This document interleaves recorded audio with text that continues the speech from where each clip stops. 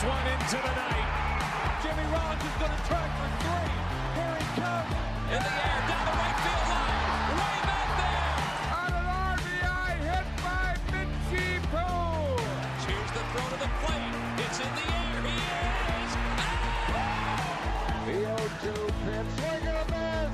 Struck him out. What is going on, everyone? Welcome back to the Phillies Nation podcast. I am your host, Ty Daubert, coming at you with another episode as the Phillies continue their postseason run. We're going to preview their NLDS series against the Atlanta Braves. First time since 2011 that they're in the National League Division Series. As always, I'm joined by my co-host, Nathan Ackerman. Nathan, how are you doing? I'm doing well. Honestly, the best part about the Phillies winning the wild card round was, okay, you have Zach Eflin on the mound pop up to Edmundo Sosa over in foul ground, and he catches it. And my first thought, not really, but we can pretend. My first thought, dude, another playoff preview pod.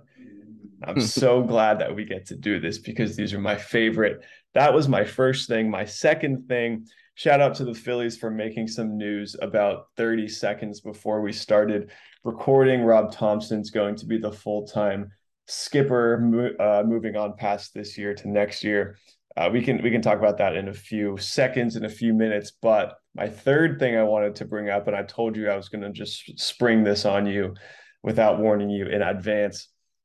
Can we talk about the Mets just briefly?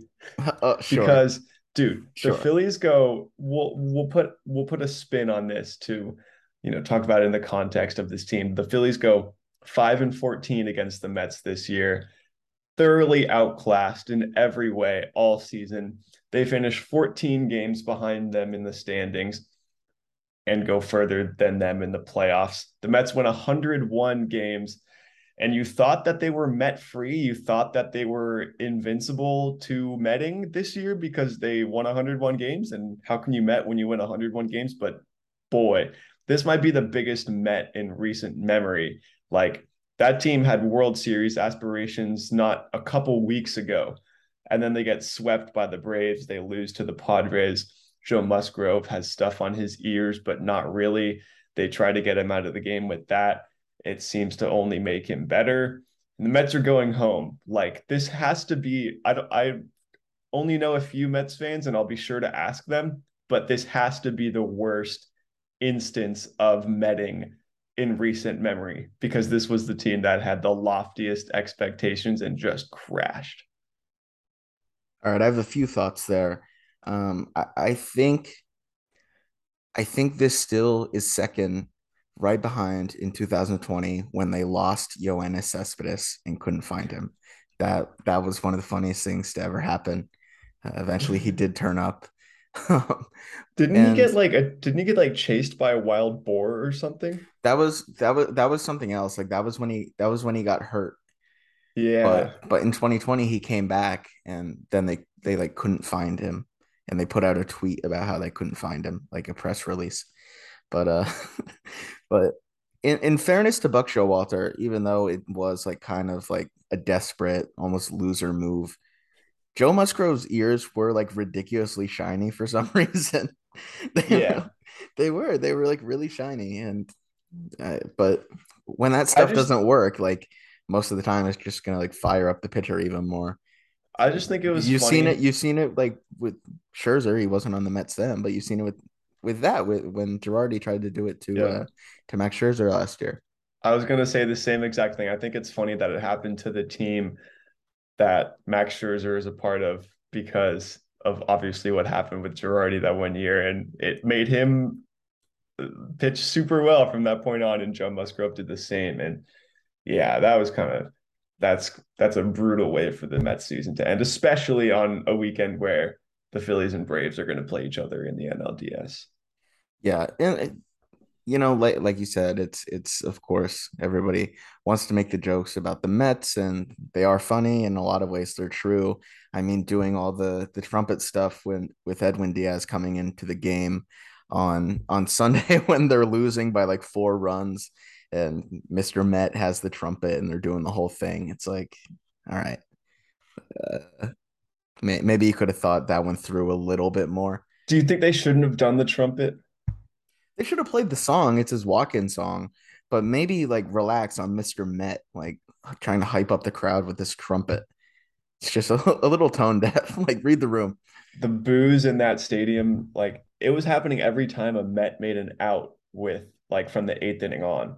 And maybe Yeah, even earlier. I only had the sound on at that point. So yeah. brutal. It's Brutal. it's just the way it goes, I guess, in a short series. Like that team, like was definitely good enough to go on and make a deep run. It's just it didn't happen. They didn't show up there. The guy they signed last offseason to be one of their two aces got shelled in game one and Max Scherzer, and just like that, they're out of it. It's just how it goes. Yeah, I haven't seen a season come crashing down the way as fast as they did when they got swept by the Braves last weekend because like they were at a point where they didn't really choke away the NL East. The Braves just kind of took it and Yeah, they really they just had to won win 100 they games. won I mean, 101. Yeah, they really just had to win one of three against the Braves and they got swept and then both of their aces are in shambles and you're looking at the Padres who like the Padres are fine. they're But good. you're looking at that as still like that's a winnable series for the Mets. They probably should win it. And 2 out of 3 games they just get shellacked. So Yeah. brutal. Brutal time to be a Mets fan. All right, but before we get into the series preview, Phillies um, versus the Braves, like you mentioned before, a little bit of news. Doesn't seem like it's been officially announced yet, but Jim Salisbury of NBC Sports Philly tweeted just a couple of minutes before we started recording that he's hearing the Phillies will remove the interim tag on Rob Thompson sometime soon. He's going to be the Phillies manager full time next season and probably beyond. No details for what the contract will be or anything like that yet, but it makes perfect sense. It's well deserved. He turned the Phillies around. The Phillies after that series against the Mets actually in New York in May, I think late May would have been the timing.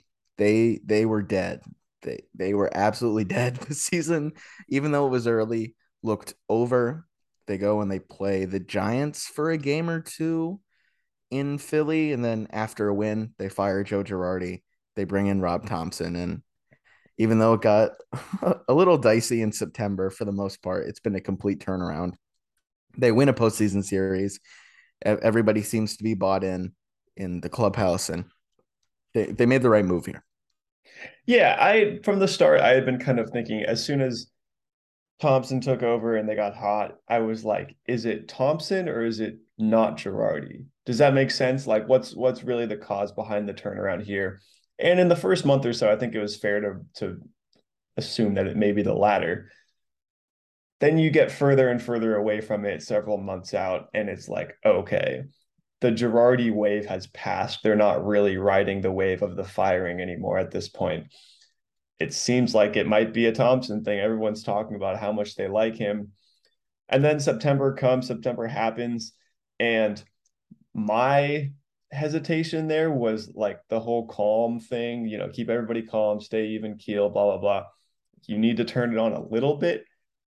And then it seems like they did that when they absolutely had to, namely, I guess, kind of Washington, but especially Houston game one. And then they go into St. Louis and they take the two games against a pretty experienced Cardinals team. And I was just so impressed. We talked about it last pod when they won the wild card round with how mature and how experienced they looked. And this is a team of the daycare, right? It's not a team of experienced players who have been here. There are some guys like Schwarber, like Castellanos, Harper who have been there. Robertson's been there. But other than that, these Yeah, guys really haven't played a playoff game and they just looked so ready for it. And that has to come back to the manager. And I think we were talking about how it was pretty much a lock as soon as they made the playoffs. If it wasn't a lock then after they win that first round, it was definitely as lock as a lock can be. And so for seems sure. like the right move. It seems like, again, it wasn't a thing you do at the end of June. because you're not sure whether it's him or whether it's not the last guy. But I think now it's pretty clear that it was a combination of the two. And not surprising. It's see that they just tweeted, the team just said sign manager Rob Thompson to a 2-year contract for the 23 and 24 seasons. Dave Dombrowski announced today. So 2 more years. What seems like he earned it. We'll see how it goes. Yeah. I think I came up with this take like sometime in August or September. Um, that I want to unleash on the pod, or maybe I said it on here. I don't really remember, but like there's a path for Rob Thompson to like pretty easily be on the Phillies Wall of Fame someday. Yeah. They've made the playoffs like 15 times in their entire history, which is pretty long. The Phillies have historically been really bad, and he's been the manager this season, made the playoffs in his first year, and presumably they're in a spot with this expanded playoff system where throughout these next 2 years where he's under contract, they have a good shot to make the playoffs again in both these years. Obviously, we can't really project 2 years into the future what health will look like, everything like that. But I think like with this core, it's older, but it's not like they are as old as some of say the St. Louis Cardinals, like oldest The best Mets. players. Yeah, they're not the Mets where everyone's a free agent or old. They're in a position where Rob Thompson could like pretty easily like make the playoffs 3 times in Yeah. like as Phillies manager, and it doesn't really take much more than that because No, it they haven't really had many managers that have made the playoffs 3 times. So yeah, like there's a very realistic world where he is remembered as like one of the more favorable Phillies managers. yeah, And and you don't have and to be who there. would have thought that like I don't know 4 months ago or something. Yeah, the way the Wall of Fame seems to work, like you don't have to be there for 15 years like you do to be in the Hall of Fame, right? You need to have a few moments, be there for a couple of years and do something special that people are going to remember for a long time. And he's done a lot of that work already. And yeah, I think that's a good take. I like that. Do you think I wonder if like the reason why they respond to him so well is because I feel like at the start of the 20, whenever they hired Girardi, which was before 2019, no, 2020, before 2020, right? Yes. No. Yeah. Yeah. Yes. They Yeah. fired Gabe Kapler after 2019. Yeah. Like they get the big name manager, and it almost felt like that's what they were going for. Like they wanted somebody who's been around the game a long time, but like everybody knew, household name, like, oh, this team's fully in, as almost a way to like send a message to the team that they're ready now. They're not going to do the Kapler McCannon thing, but they're going to go and get the big splash. And it felt like that just kind of added a bunch of pressure. Like in hindsight, I'm going to be honest, when they hired him, I thought it was a good move. I'll just say I think a lot of people did, but it almost seemed like that put a lot of added pressure on them. Like, oh, now not only do we have this core that should be ready now, but now we have Joe Girardi, and now this team should be super good. And I wonder if what they needed was something that just wasn't that. And Rob Thompson has been around the game a long time. He's a baseball, he's a baseball guy. He's been around the game forever, but he's not a household name. He wasn't a household name. He's still not a household name. Nobody really knew who he was unless you follow the team closely until, or the Yankees, I guess, until he took over in early June. And I wonder if that kind of helps them. And I wonder if Kapler too, he wasn't a huge name when they hired him, but he brought a lot. He was he was a weird guy. Like he was a weird guy and he made a bunch of news. He made a bunch of headlines, even if he wasn't a household name prior to being, hired by the team. And then he had some history with some, you know, conduct stuff that we don't need to get into right now. But like, I wonder if they just needed somebody who was A, not a big name, and B, just wasn't a lot to handle. And Rob Thompson seems to fit both of those bills. And I think that makes him a good fit for a team that, as we've talked about, once they get the burden lifted off of their backs, they seem like they become a better group. We saw that over the wild card round. Like once they make the playoffs, they're in. They don't have to carry this weight. I wonder if that extends to the manager too. They don't have to carry this weight of having the big name guy and Thompson is exactly what they need. Yeah, I think that's a good point. I feel like with both Kapler and Girardi, um, for the good parts and bad parts of both their styles as managers, like Gabe Kapler last year, he had over 100 win team, won the division in the NL West, and Joe Girardi, like a World Series winning manager. They're both like pretty intense, kind of different ways of intensity. But like if things aren't going well, you could definitely see how it starts to like weigh on players um and it just like maybe create just like an extra burden a little bit of pressure. And I think, like you said, Rob Thompson, like being a guy that was in the background for so long. He was around for both Kapler and Girardi, could probably see like the different parts of their tenures that didn't work. And he comes in as someone who's been around and knows the players and knows the situation, but like wasn't the guy in charge for so long and could just kind of be himself in a larger role. And he kind of told them like he's going to be the same kind of guy, and he's laid back and he just like has his players back. So I think it makes for a good situation where the players can not always worrying all the time, and they can enjoy the good parts and the bad parts of the season. Maybe it'll take a little bit to figure out, but they won't really be pressing quite as much as maybe they did before. Question for you. I don't think I necessarily agree with this. I'm just trying to like exhaust all the possible angles here. Does the timing surprise you? Like the fact, even if it was a lock, does it surprise you that they announced it now? Because I think there's a case to be made. Again, I don't know if I agree with this case, but there's a case to be made that the fact that he didn't have the full-time tag like almost gave them an extra like motivation in a sense to earn him the job and like because they felt like they took a lot of blame for Girardi being fired. And I wonder if the fact that Thompson was just the interim guy added something and they were like, oh, we need to go out and get this guy the full-time job. And now that he has it, do you think that's going to have any effect? I don't think that's what I No, believe, but I I don't just think so. wonder. And it's Okay, like, yeah, me neither. yeah, like the players, like they're not like children. They I think they knew Yeah, like it's true. once Yeah. they won this weekend, like all right, It like was this guy's gonna be back. And maybe like the extra excitement for him like is an extra motivator. In reality, yeah. it's like any of that, like the label is probably not gonna make like a big difference in the series, but it's Yeah. cool. It's probably I'm sure they're enjoying it today. I'm sure that they're happy for Thompson. Yeah, I think they felt like they were playing for their guy for a lot of the season. And now that he's the full-time guy officially, they feel maybe even more like they're playing for their guy. And that might add something against the Braves. Yeah, definitely. All right. Do you let's move into this season preview. Sorry, series preview. I guess while we're on the topic of contract extensions, we can Hmm. touch on Spencer Strider, the Braves right-hander who breakout season for him.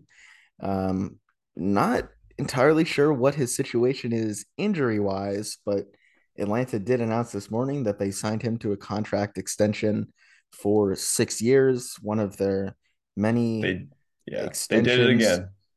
Yes, they did again, and we don't have to fully go into that, but Strider, he's a big part of their future, but right now it's a bit of a question mark. He's throwing. Apparently, he's saying that he feels all right, but it's still not exactly sure if he's going to pitch, and if he does pitch, what is his role going to be? So that's that in previewing this series that creates like I don't know some troubles, I guess, in doing predictions and forecasting how this is going to play out. So it the contract thing is insane that the Braves keep on getting away with this.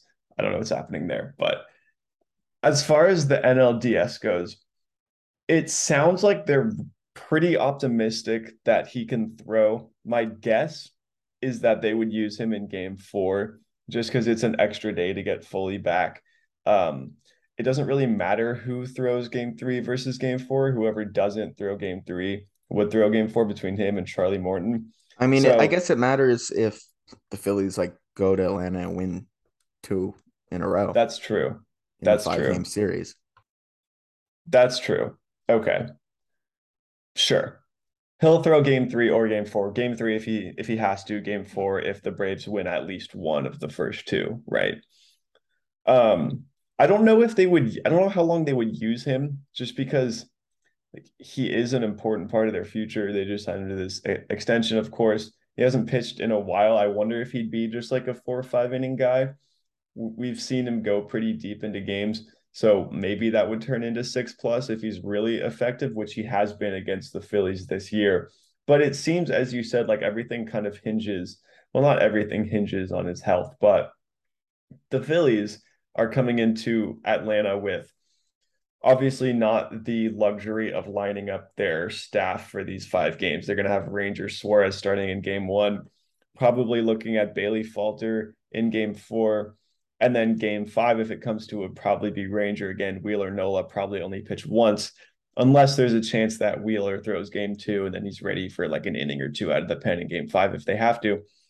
But from a starting pitching perspective, you know, they only get their top guys for one start each.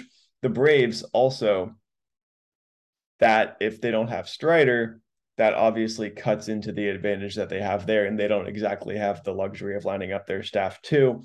If Strider can't go, it seems like they would use Morton game 3 and then a bullpen game 4, which would start with Jake Odorizzi and maybe like Jesse Chavez takes down a couple innings there too.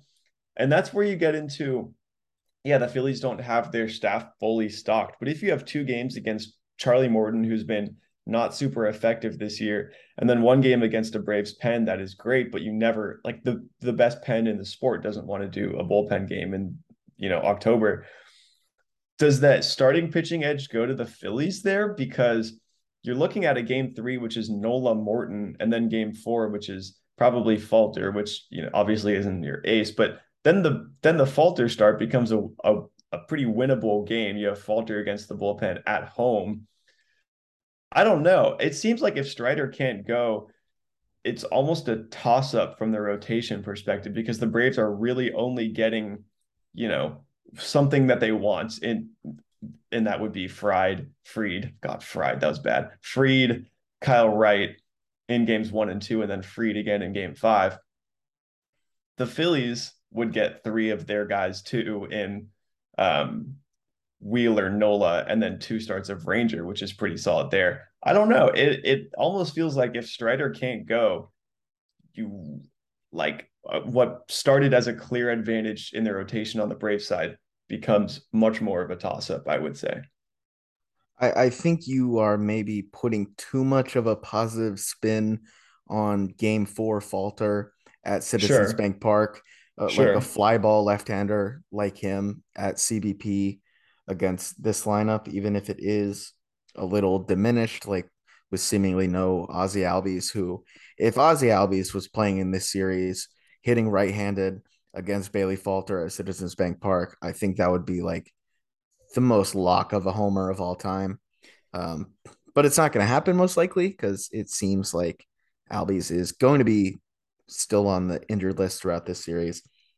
But yeah, the Falter start does worry me, and I think they probably split that with Syndergaard in some capacity. Uh, Why? because be, who else would you rather it be? Do you think Bailey Falter going trying to go like 5 6 innings against this lineup is like a great formula? It's a better formula than pitching Noah Syndergaard in a playoff game. I don't think I agree. Why do you need to piggyback with the season on the line? Let's say, okay, games 1 and 2, let's say they split them. Let's say the Braves are up 2-1 going into game 4. And we might try to pod after game 2 sometime during that off day. So we can revisit this conversation if we need to. But let's say the Braves are up 2-1 going into game 4. The Phillies have to win that game. They just had an off day on Thursday, Nola Wednesday. So their bullpen is probably pretty good to go. They had 2 off days, Sunday, Monday this week. Let's say they get 4 innings out of their starter, whoever it is, probably Falter. Are you going to go to Syndergaard for 2 innings there because you need to get to the sixth, or are you going to go piece together the outs where you can and take care of that game as much as you have to, and then worry about game five when you get there? Like, you're not saving any of the bullpen if your back's against the wall in game four. If they're up 2-1, maybe you approach it from a different perspective. But like, I don't think they're going to do the you know get through 6 innings with like Thor on the mound for two of them, because you just don't have that luxury at this point in the season. You don't have that need either. You're going to have the off days. You're going to have enough um like ammunition in your pen built up that you don't have to do that. I don't know why Noah Syndergaard would be tasked with, unless the situation arises where he absolutely has to and they have no other option. Like, I think you give Falter pretty much a regular start there and then piece together the outs where you can with the bullpen. I just don't think I trust Falter to go more than like one time through the order in a playoff game. Just too fly ball prone. I think you're playing with fire. I mean, I guess we'll see. But like, even if he, Not that Syndergaard doesn't like get hit hard. I think game four, like it's I don't know. I think that one is potential to be a disaster for the Phillies a little bit. I guess we'll see. Maybe you're right that I'm putting too much of a spin on that. But I mean, what are you taking? Are you taking Fried, Wright, Morton, a bullpen game, and then Fried, or are you taking Suarez, Wheeler, Nola, Falter, Suarez?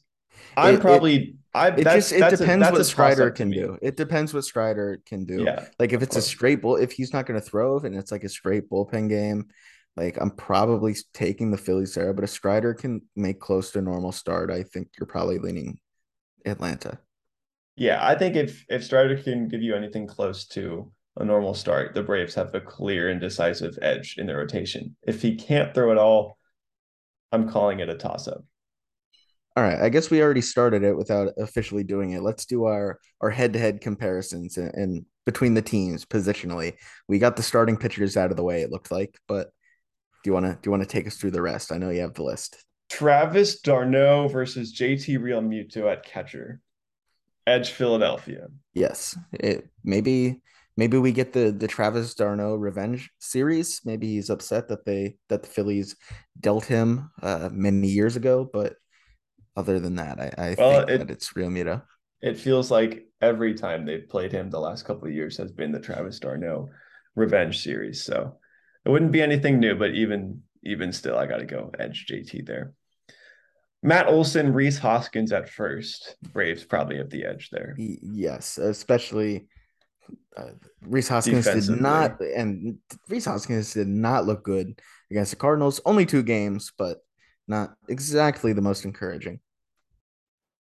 Second base, Orlando Arcia / Vaughn Grissom. It sounds like he might start game one versus Gene, the hero of game one in St. Louis. I think that's pretty close. Like Grissom had a pretty good start to this rookie year. I think I'm gonna lean Segura there. I kind of trust him at this point. Yeah, I would, if you factor in, if you're, yeah, I mean, okay, yeah, I'll go wash there, but I Okay, can see giving the edge to Segura there, sure. especially, yeah, if you want to factor in what he did in the wild card round. I know it was only one hit and he didn't exactly, rope a double into the gap, but it was a big spot and he stepped up. Had He a made had some a good nice plays in the bunt field too. in game two. Great bunt. Very important. Yes. I don't know why he Okay. bunted. Me either. Third base, Austin Riley, Alec Bohm. For as good as Bohm was in Yeah. the wild card series, you're gonna have to go with Austin Riley. Yeah. Edge to the Braves there for sure. Dansby Swanson versus Bryson Stott. I think it's another pretty obvious Atlanta Yes, edge. Swanson. Eddie Rosario, who apparently has been brutal at the plate this year, despite being an October hero last year, versus Kyle Schwarber. Schwarber didn't look great in the wild card series either, but I think even still, you have to Yeah, go with Schwarber over had a some guy, got some important runs in with fly balls at the very least. yeah, for sure, over a guy who had a OPS of 587 with a WAR of negative 1.6 in the regular season. Obviously, Schwarber there. Yes. Michael Harris II versus Brandon Marsh out in center field. Yeah, it's going to be Harris. He um is another rookie of the year candidate. He's very good year. Very good year. Harris for sure. Right field. This is, remember on the last pod we did, which actually turns out to be kind of ironic because we did Bohm versus Arenado. And I read off the name and then I read off the next one because there was not even a conversation to be had there. Bohm outplayed him in every facet of the Yeah. game. Yep. So in hindsight, that was kind of a jinx on my part. But I'm going to do the same thing again here because we have Ronald Acuna Jr. versus Nick Castellanos or Matt Vierling. Don't know if we need a ton of words dedicated to this conversation. Maybe it turns out the same way that the Bohm Arenado debate did, but my guess here is it does not. Yeah, I agree. And while we're on right field, I think we have Yeah. to discuss this. If maybe if the this conversation would be a little bit closer if the Phillies do what they should do to give them the best chance of winning in the next series and basically platoon Nick Maton and Matt Vierling in right field. I don't think they're going to do it. But Nick Castellanos, I don't think he deserves to play in the series. And like in all honesty, maybe this blows up in my face and he hits a No, big I home know what you're run gonna say. and people are going to say, look how stupid this guy is. But like Nick Castellanos has not earned a spot on the roster. No, he hasn't. I do think like this season in a vacuum, he shouldn't be on the roster. There is as much as you hate to say like you're giving preferential treatment to a guy because of a contract, like you're gonna have him for 4 more years and he's gonna be an important part of this team. If he's off the playoff roster right now in season one, regardless of how bad he's been, that is a tough way to start out a 5 year contract. I don't know if he's gonna take that super well, especially, he seems like the kind of personality who would take that the wrong way. Well, there's no right way to take it. It means that you're not playing well. But Yeah. it's like maybe you don't start him, maybe you pull him early, but even even though it's a 5 game set and it's October and you have to do all you can to win now, it feels like over the course of the next 5 years they would lose more in leaving him off the roster than they would now in you know putting or you get what I'm saying. They lose more Yeah, in the I, I long get run than it. they gain in I the get it. short term. But also like it's the playoffs. Like get Yeah, your 26 best for players sure. on the team. You And wanna you wanna talk about a statement Thompson can make by coming in and saying, "Look, I'm the guy now. You got paid 100 mil. Doesn't matter. This is my team. Watch the playoffs from." Well, he'd still be with the team, but you're not on the roster. Like yeah, that would be Woody that'd be Woody bold. maybe he would pull a little Aroldis Chapman and go home if he didn't think he was going to be on the roster, That'd which be by the way something. is incredibly wild to see Yeah. how that finished out. Oh, we were just talking about players for New York baseball teams, not their teams not knowing where they are when they're supposed to Yeah, be somewhere. they knew where Chapman was. They knew he was at home, but he was not at the workout before the playoffs. Remember a couple of years ago when he was like, I've done many wrongs in the past, and it's now my job to rectify them, and I'm gonna show you, and I'm gonna be a different guy. Yeah, not sure. Yeah, his free agency is going to be interesting after this. Yankees pitcher, this is from Nightingale just now. Yankees pitcher Aroldis Chapman said he would attend the mandatory workout if he was for sure going to be on their postseason roster. The Yankees could not give him that promise. Chapman stayed home in Miami. The Yankees told him to stay there. His Yankees career is over. Yeah, that's wild. And it's like on some like you said with Castellanos, like they have him for a while and that's not the case with Chapman um where he had been on the team for a long time in different stints and he won't be back next year. But you can understand why like these guys with like certain pull in the organization would get upset if they're not on the roster and why like a team might want to cater to that. But at the same time, like you can empathize with that. But then you also have to like the other players on the team want the best players to play. And like the guys who have outplayed them deserve to be on the roster and give the team the best chance. So it's like it can't just be about like this one guy that's underperforming, even no matter like what contract he's on or anything like that. Agreed. We already did the rotation. It depends on Strider. I don't know. I've got edge Atlanta with him, slight edge Philly without him, but like more of an edge for the Braves with him than an edge for the Phillies without him, if that makes sense. Yeah, completely agree. Yeah. Okay. Go to the bullpen. I'll do like the top four thing again. They might need more depth out of their pen than they did in the wild card round when did they only use four relievers? Alvarado, Dominguez, Robertson, Eflin. I don't remember anyone else throwing. Yeah. Yeah. So they might not need, or they probably for sure will need more than they did in the first round, especially because they don't have that off day between game 4 and 5 now. It's just going to be straight Friday through Sunday for games three I through just five. realized I don't think we hit on DH. It's going to be We Bryce didn't hit Harper. on DH. Bryce Marcelo Harper. Zuna / William Contreras versus Bryce Harper. Yeah, it's Harper. It's Harper in this case. Even though we picked against him last time and he told us that we were done with that home run in game 2. Oh well. Yeah, but then he like gave us a little bit more credit when he did that thing at the in the with the base running in the 6th inning, 5th inning, whatever it was. That was bad. Correct. Correct. Well, I mean, if we're talking about base running, we did pick Albert Pujols over him. So, man. Are the Cardinals the slowest team ever? I don't know if I They're asked this up question there. in the last Up pod, there. but like they're slow. Okay. Yeah, Harper there. I think even if he didn't hit that home run, you'd still got to go Harper here, but he did, Yeah. and I think pretty much a lock there. Which was funny because Harper and Contreras were the final two in the All-Star race for the All-Star game, and it was kind of close. Even though Harper wasn't playing, he was way better at that point. It was kind of close. Harper still wins out, but maybe another rematch there. Okay, yeah, Edge Harper going to the bullpen. As I said, they're probably going to need more than the four guys that they did in the wild card round. But let's just do the top four thing again because I also don't follow the Braves pen on an everyday, game to game. But if we're going top four, we've got Kenley Jansen, Raisel Iglesias, AJ Minter, probably Colin McHugh versus Jose Alvarado, Sir Anthony, David Robertson, Zach Eflin. Edge Braves here. Yeah. This one's tough. This one's tough. If you were in a situation where the Phillies get like September, Eflin, and Alvarado, and they get like Wild card round, Dominguez and wild Robertson. card round Dominguez and Robertson, like I think there's a case to be made for the Phillies here.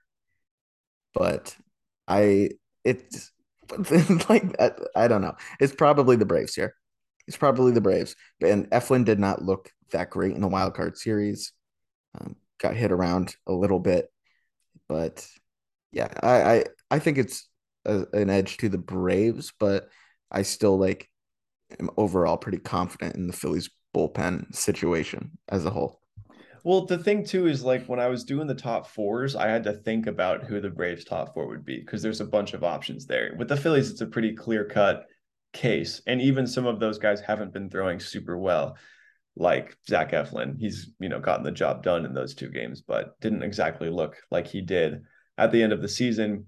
With the Braves, you have like Chavez, Lee could both take down, big outs in high leverage spots. With the Phillies, if you're going past that, you've got like Bellotti or Bellotti is who's your sixth guy on Hand, the hand, Hand Brad is Hand. probably yeah, Bellotti Hand. So I think if you look past the top four, like the edge becomes pretty even clearly more for the Braves. And I think even Yeah, if you just go 3 or 4 guys, it's probably the Braves too, because yeah. yeah. If there was no three batter minimum, like there obviously is now, I feel like Hand would be almost like exclusively a loogie in the playoffs. Yeah. I don't know if I'd trust him like against a righty. right now. But what can you Well, do? he hasn't pitched since how long has he been out? A while. Yes. Yep. So yeah. Yeah, I'm gonna go and Iglesias Harper obviously hit the game tying grand slam against him when he was an Angel back in early June, the first like at the Topper's third game. He's been awesome since he went over to the Braves. Kenley Jansen's been pretty good.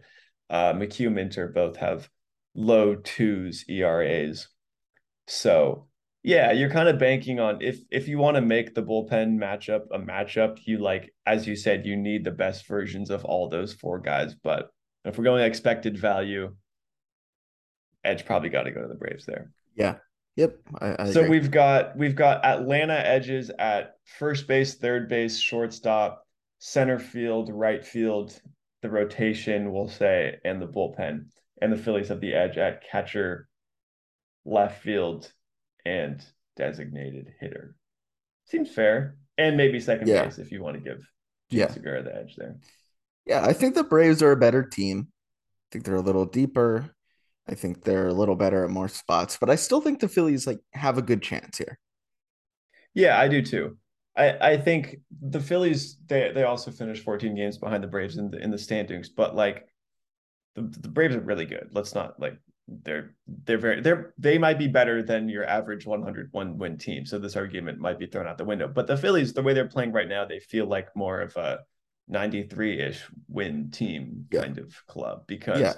just the way that they played against the Cardinals was I think they proved a lot in the way that the aces at the top of the staff are throwing the ball and they're getting enough from the bullpen and they have I don't know they've been finding ways to win games and like I said they felt like I think the way I put it I tweeted this out Sunday morning was like they played in against the Cardinals like they were the team with 3 40-year-old vets but like with the energy of the daycare and that's a winning combo and that's the kind of thing that makes you feel like they could go on this magical run if you want to get super optimistic. I don't think it's like completely out of the picture that in a 5 game set you couple that with Wheeler Nola, some big hits here and there.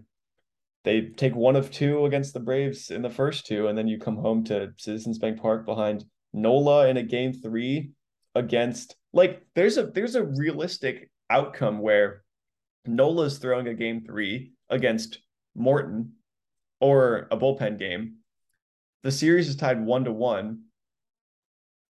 CBP's packed. They haven't seen a playoff game in 11 years. Like, if they split through two, you might give the edge from that point on to the Phillies. Yeah, I think that's the case. It kind of like Sunday could get a weird, like if you want to go Suarez or Wheeler for a shorter start on short rest, and then maybe you don't want to do that because he's been hurt, and you still have to like worry about his arm, even with him pumping like 99 in game 1. It's all yeah, it's all a little weird and a little unpredictable. But there's definitely a world where if the Phillies steal one in Atlanta to start the series where they they Game have one's like going to be tough. yes, it is, but they're gonna have a shot. I think they're gonna have a shot in this series. They probably lose, but you never know, and I think they're in a decent spot to compete. I also like, I know Kyle Wright won 21 games this year, which is crazy. And I know he had a 319 earned run average on the season. Like, he's good, don't get me wrong, but Wheeler Kyle Wright in a game 2, that feels ad Phillies, maybe. Like I Yeah, don't know if Wright really imposes the same kind of dread out of a game 2 starter with your staff fully lined up that a Wheeler might, or that Jacob deGrom might, or Max Scherzer might, even if they're in shambles right now. It's like I don't know. I think game one's going to be tough. I think you have a pretty decisive edge for the Braves there, especially on the road with their ace and the Phillies number 3, who, let's face it, didn't look good when he threw in Houston in game 161. So if the he had a good Phillies, start. He had a good start against Atlanta in September, if I recall that's true. correctly. Yeah. Yeah. So game 1 might be tough, but if they can find a way to win game 2, which game one is probably more at Braves than game two is at Phillies, I think you could say. Like I could see the Braves obviously taking a 2-0 lead more than I could see them falling down 0-2. But if you can find a way to win one of those games, I think like I'll believe in the Phillies, and this isn't super bold, but like even if they split, I'll probably still take the Braves just because I don't see them losing two straight at CBP. It could happen when you give, the Phillies the rotation that they have, or the matchup that they have, and maybe the crowd is just too much for the Braves to handle. But like if you can find a way to split those first two games, you have a pretty good matchup in game three. Like you're feeling really good. Yeah, I'm with you right there. So before we do, we'll get to our series outcome predictions. I think we can close the pod with that one. Yeah. But let's do some predictions, some bold takes. I think last series I predicted that Kyle Schwarber would lead off the series with a home run. That didn't happen, but something in that style, like something bold, you think is going to happen in this series. Where if it doesn't happen, it's all right because it's really bold, so nobody is going to get mad at us. But then if it does happen, we look like geniuses. So what Uh, do you have? so I think the Phillies, this isn't the bold take. I think they win a game, but I think the way that they win the game, they might win multiple, but I think the way that they win one of their wins is on the strength of a go-ahead homer by Nick Castellanos. I think Wow. yeah, with the lefties in the Braves pen and the staff, I guess it could be Fried, it could be Minter, it could be Matzik, it could be any one of those guys. But like, I just feel like he's going to come up and he's going to hit a big homer against somebody, and it's going to be like it feels wrong that I'm saying bold prediction. Nick Castellanos hits a big homer. That's kind of where we're at. Like I wanted to go Bohm because he always plays pretty well at Truist Park, but that feels like not bold enough because he has been super good. He was very good against the Cardinals. I think Castellanos hits a big homer, and I think it powers the Phillies to a win. All right. All right. I don't think it's going to happen, but it would be interesting. I think like the way it goes, like this time of the year when you're in the playoffs, you can change a lot with just like a couple moments or one singular moment.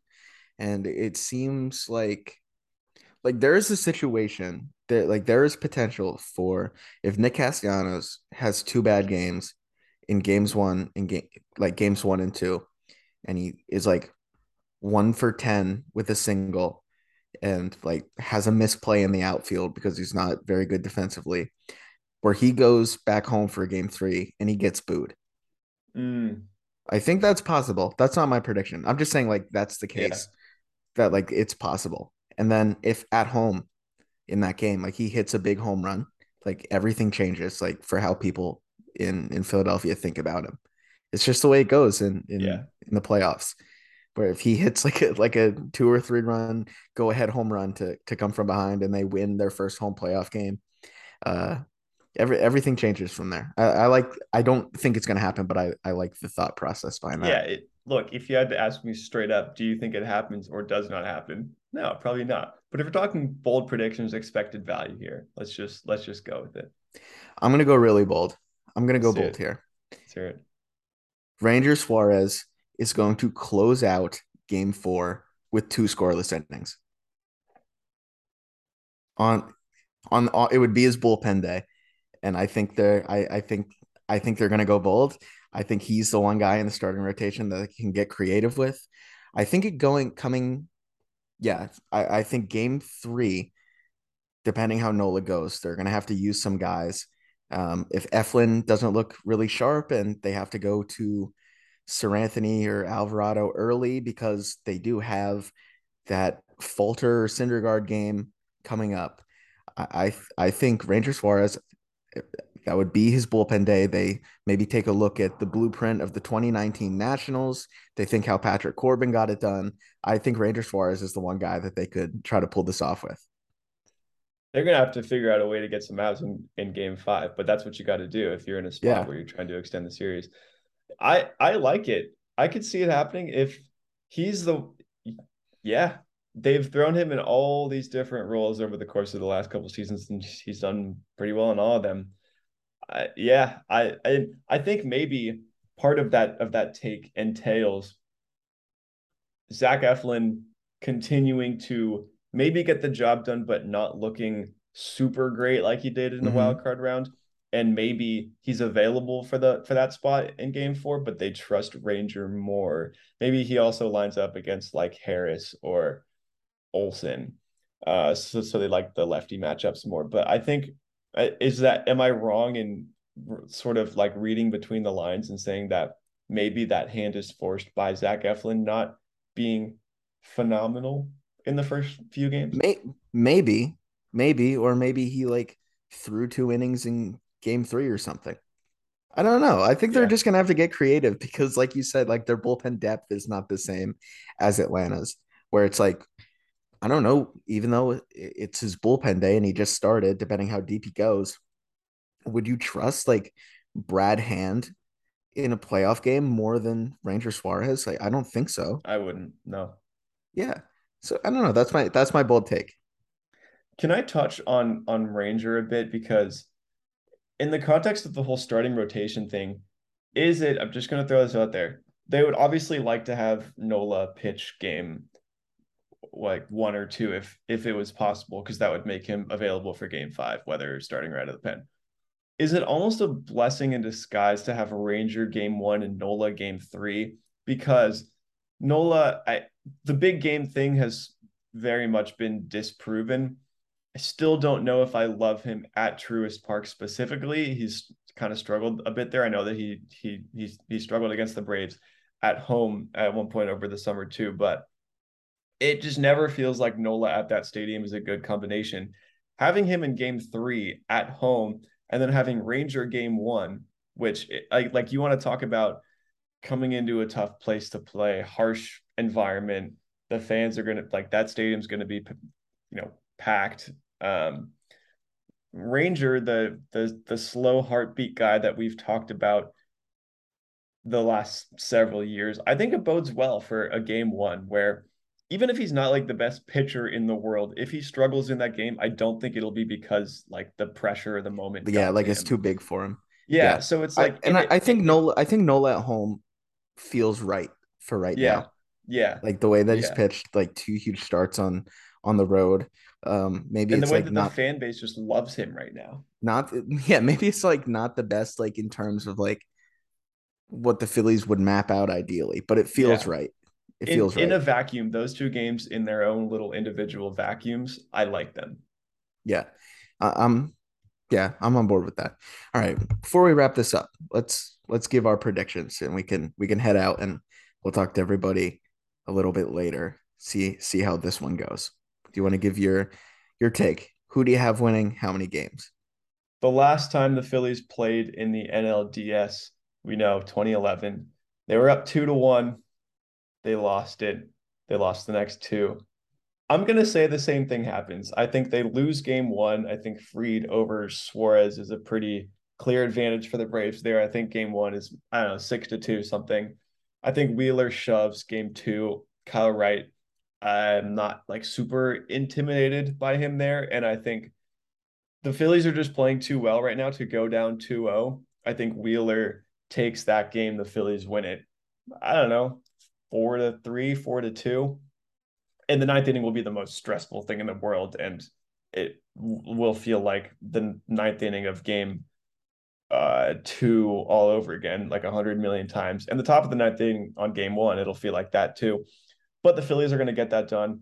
They come out, they win game 3. Nola dominates at home, or at least pitches well enough. Maybe it goes like, I don't know, 7 innings, 2 runs, 6 inning, 1 run. The offense gets it done.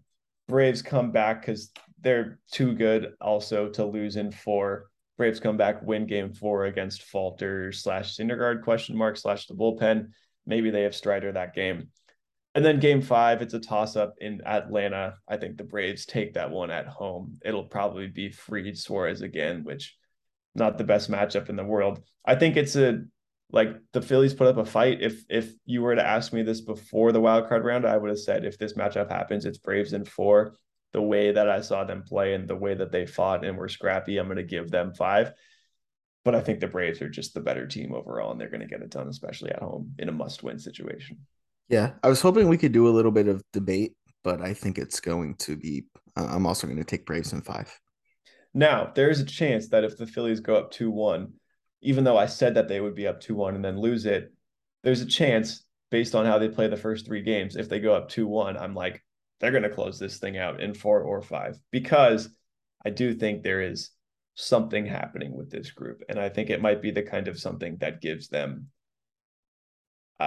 helps them out against the Braves. And I don't think, again, you said it too. I don't think them beating the Braves is out of the question at all. No, I'm completely with you. All right, I think that'll do it for this episode. Phillies and Braves coming up. Biggest series for the Phillies in a long time. First time in the NLDS since the end of the last core. I have one more note Sure. because you reminded me. Can we talk about how the Mets didn't sell out game 3 and the Phillies, both of their home games against the Braves, sold out in like 5 minutes? Yeah, Pretty bad. that's kind Pretty of bad wild. look. Pretty bad look. And the red rally towels, CBP is going to be something. Yeah. I mean, right now it's kind of wild how quickly things can turn. The Mets were like selling out or nearly selling out games left and right in September, and the Phillies were struggling to get people in the building. And now the Mets are out of it, and the Phillies are still in the playoffs. They have a home playoff game coming up, and seemingly it looks like everybody's bought in. It's gonna be a fun scene with playoff baseball coming back to Philadelphia. That's So, right. all right. Thank you everyone for listening. We'll talk to you next time.